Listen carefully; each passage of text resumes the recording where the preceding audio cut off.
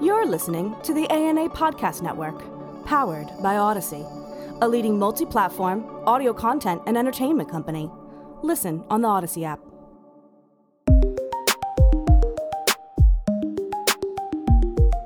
For Beyond Profit, a podcast of the ANA Center for Brand Purpose, I'm Ken Beaulieu. Building strong, resilient, and equitable communities across the globe is the mission of United Way, one of the world's largest privately funded charities.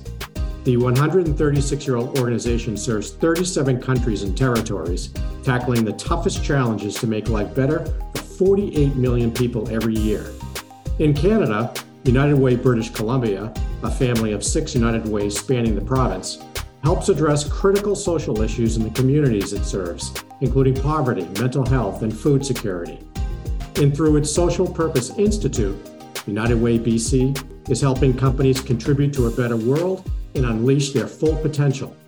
As the Institute acknowledges, social purpose is good for business and good for society. For more than 19 years, Mike McKnight has led United Way BC as president and CEO. The unified organization serves over 4 million British Columbians and utilizes an extensive network of volunteers, partners, donors, and supporting agencies to deliver resources and support to the people who need it most.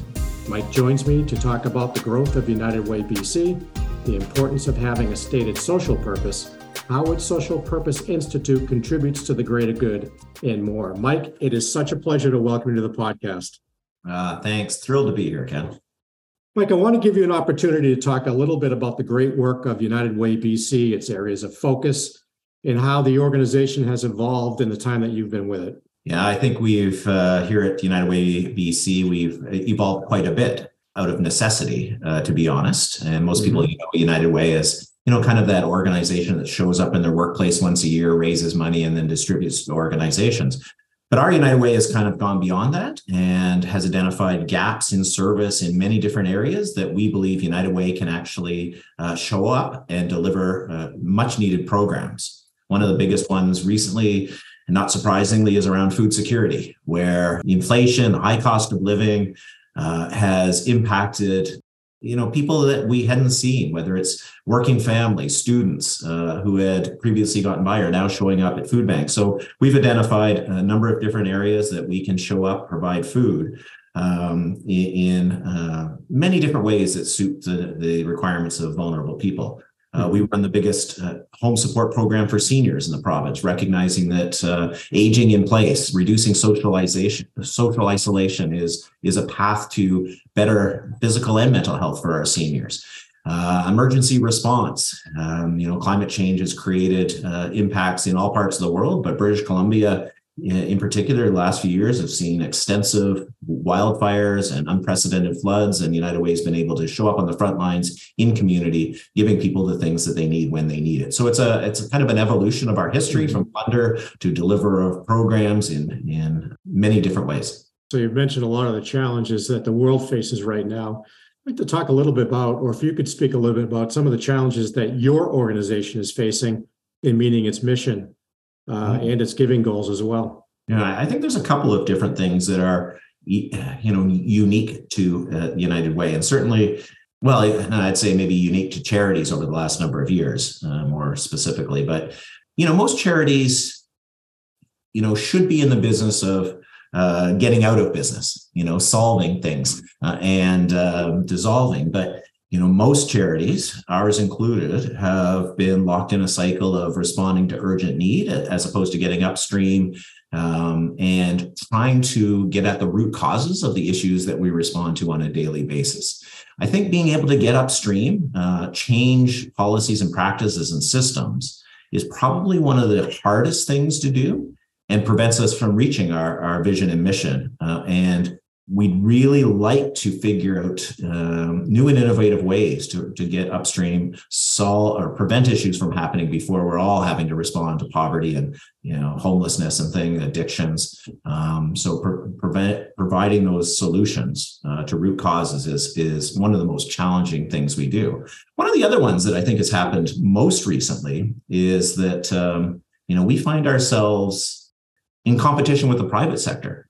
in delivering things that used to be specific to charities. And I use, the easiest example is GoFundMe. It's a technology company. It's a giving platform, but it's probably, and I don't have any specific stats, but my guess is it's probably taken 20-25% of the world's philanthropy. And we never used to have to compete with the private sector for the things that were charitable. And I think, as we'll talk about today, there is a convergence of the private sector and charitable organizations that, if done well, I think could benefit society in general. So that's a nice segue, Mike, into my next question, which is in the U.S., this is based on the Edelman Trust Barometer. Business is seen as more ethical and confident than government and NGOs when it comes to driving societal and political change. So my question to you is, are not-for-profit organizations in Canada viewed differently in terms of their role and impact? Well, look, I think we would all agree that trust is probably one of the biggest hurdles we all face in the last number of years. I would guess primarily due to the rise of social media, misinformation, conspiracy theories that make any organization hard for the average person to know, understand, and get to a level of trust. That said, thankfully, Edelman has shown in Canada that not-for-profits actually are some of the most trusted organizations, not by a lot over the rest, over private sector and government and media, but we still are at the top of the list. That said, the last one that I saw was about 55% trust level. Still nowhere near what we need to be effective in our working communities.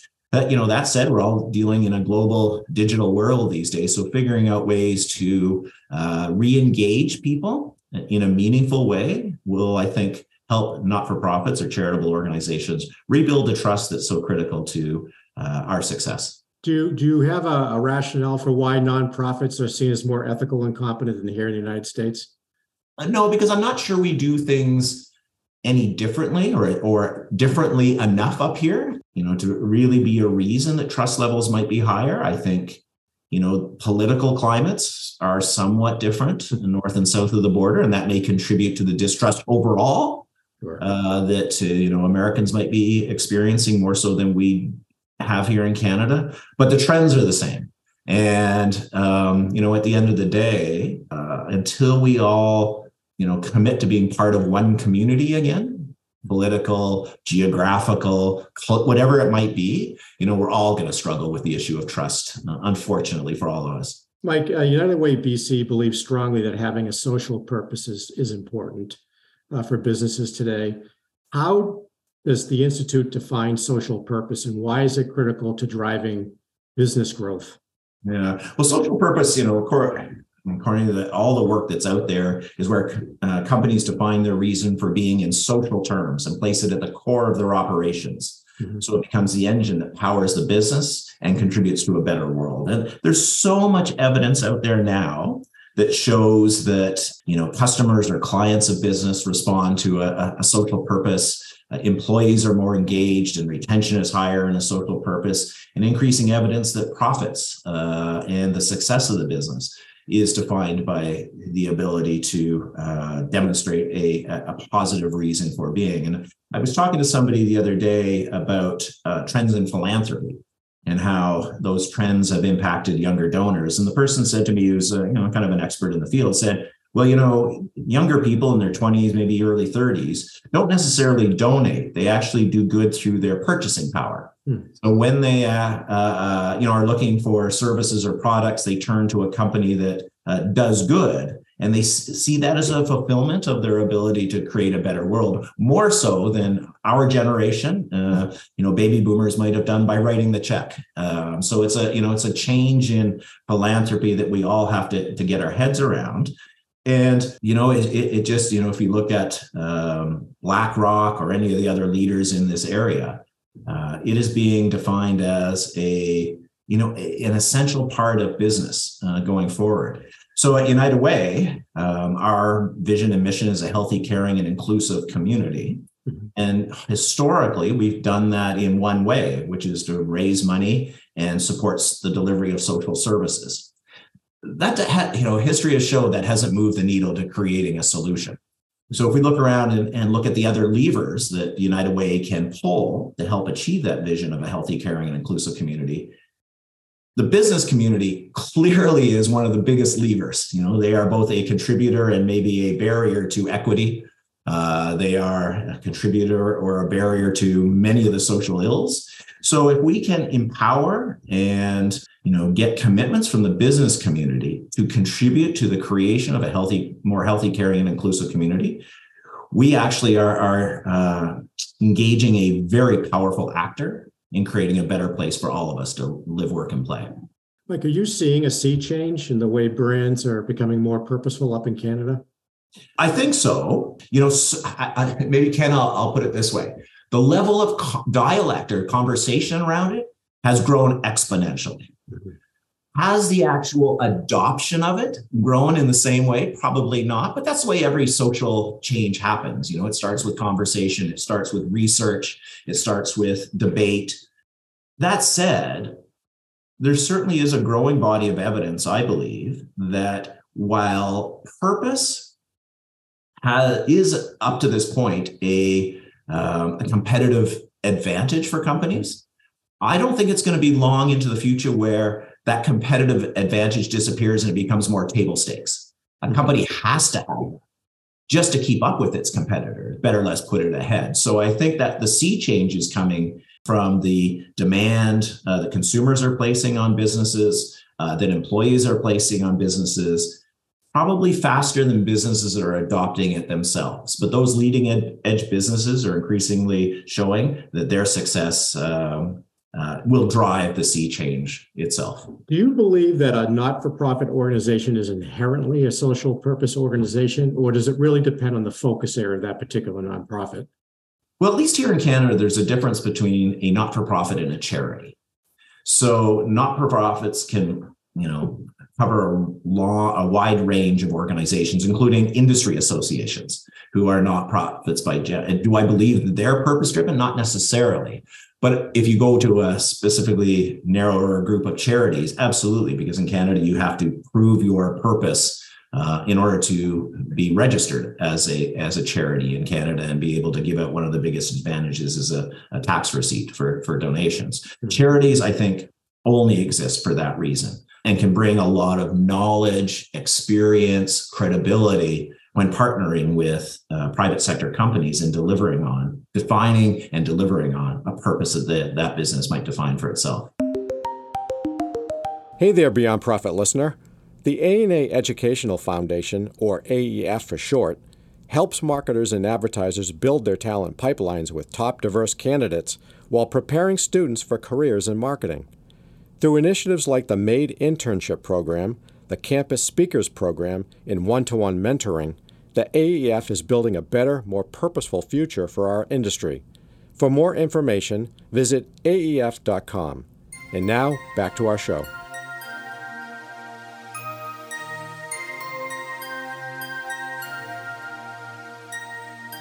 I am speaking today with Mike McKnight, President and CEO of United Way, British Columbia. Mike, the Social Purpose Institute plays a big role within the business innovation space.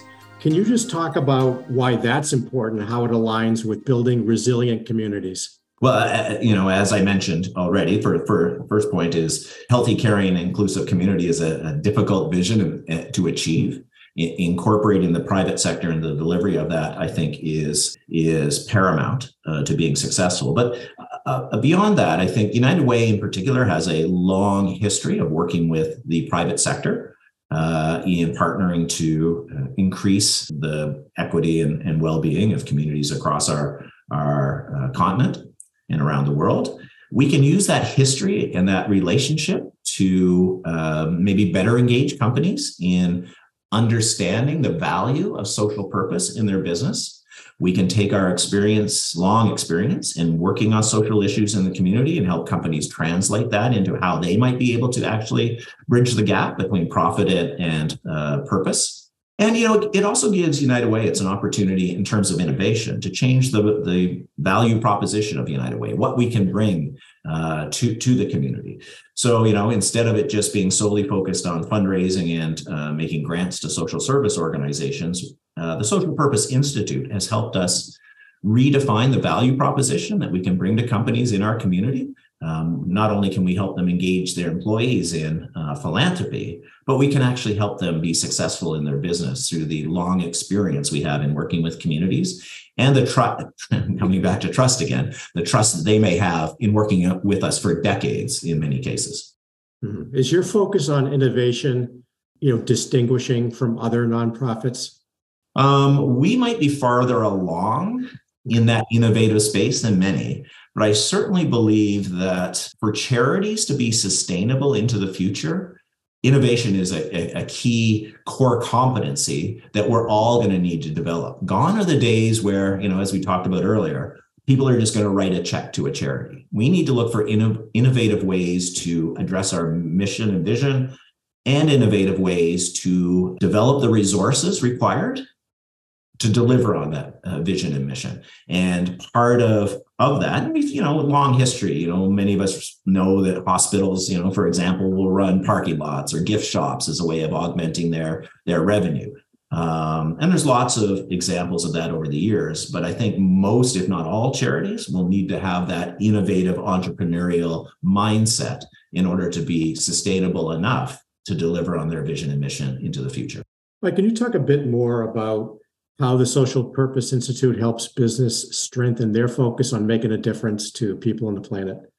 Well, so we've got a lot of evidence and experience working with companies who, when they look at their business model, certainly can identify areas that they can create positive value for the communities in which they do business. So whether it's workplace practices, whether it's supply chain, whether it's environmental practices or social issues like being, a living wage employer, for example, they've identified ways that they can make a positive contribution that they may not have been aware of in the past without going through that conscious process of defining their purpose, understand how they can live that purpose and incorporate it in every part of their business. So it may not have been a conscious or an intentional negative impact in the community, but they just weren't aware of it until they go through the process of doing that.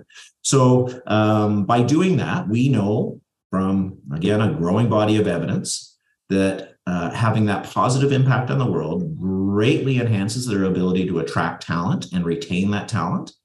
And, as a differentiator, when their customers are making a decision about a product or service, will put them at the forefront of that decision-making process. And at the end of the day, so much evidence has shown, and, it's easy to find out there, so much evidence has shown that social purpose driven companies are more successful. Their brand value increases much more significantly than a social purpose driven business, that their ability to innovate is higher, their ability to sustain downturns in the economy is much better. It creates a North Star for everybody involved in the company to not just be profitable, but to actually be sustainable in difficult times like we're facing now. So for the skeptics out there, those who still are not on board with having a social purpose, do you point to the data that you just mentioned? Yeah, we do. But I will say, Ken, it's not going to take the United Way and our Social Purpose Institute to convince those skeptics. It's going to take their challenges to attract and retain employees, their challenges in maintaining market share. There's enough companies out there who want support to understand and define their purpose and live it, that we don't have to worry about the skeptics so much. The skeptics will come on their own.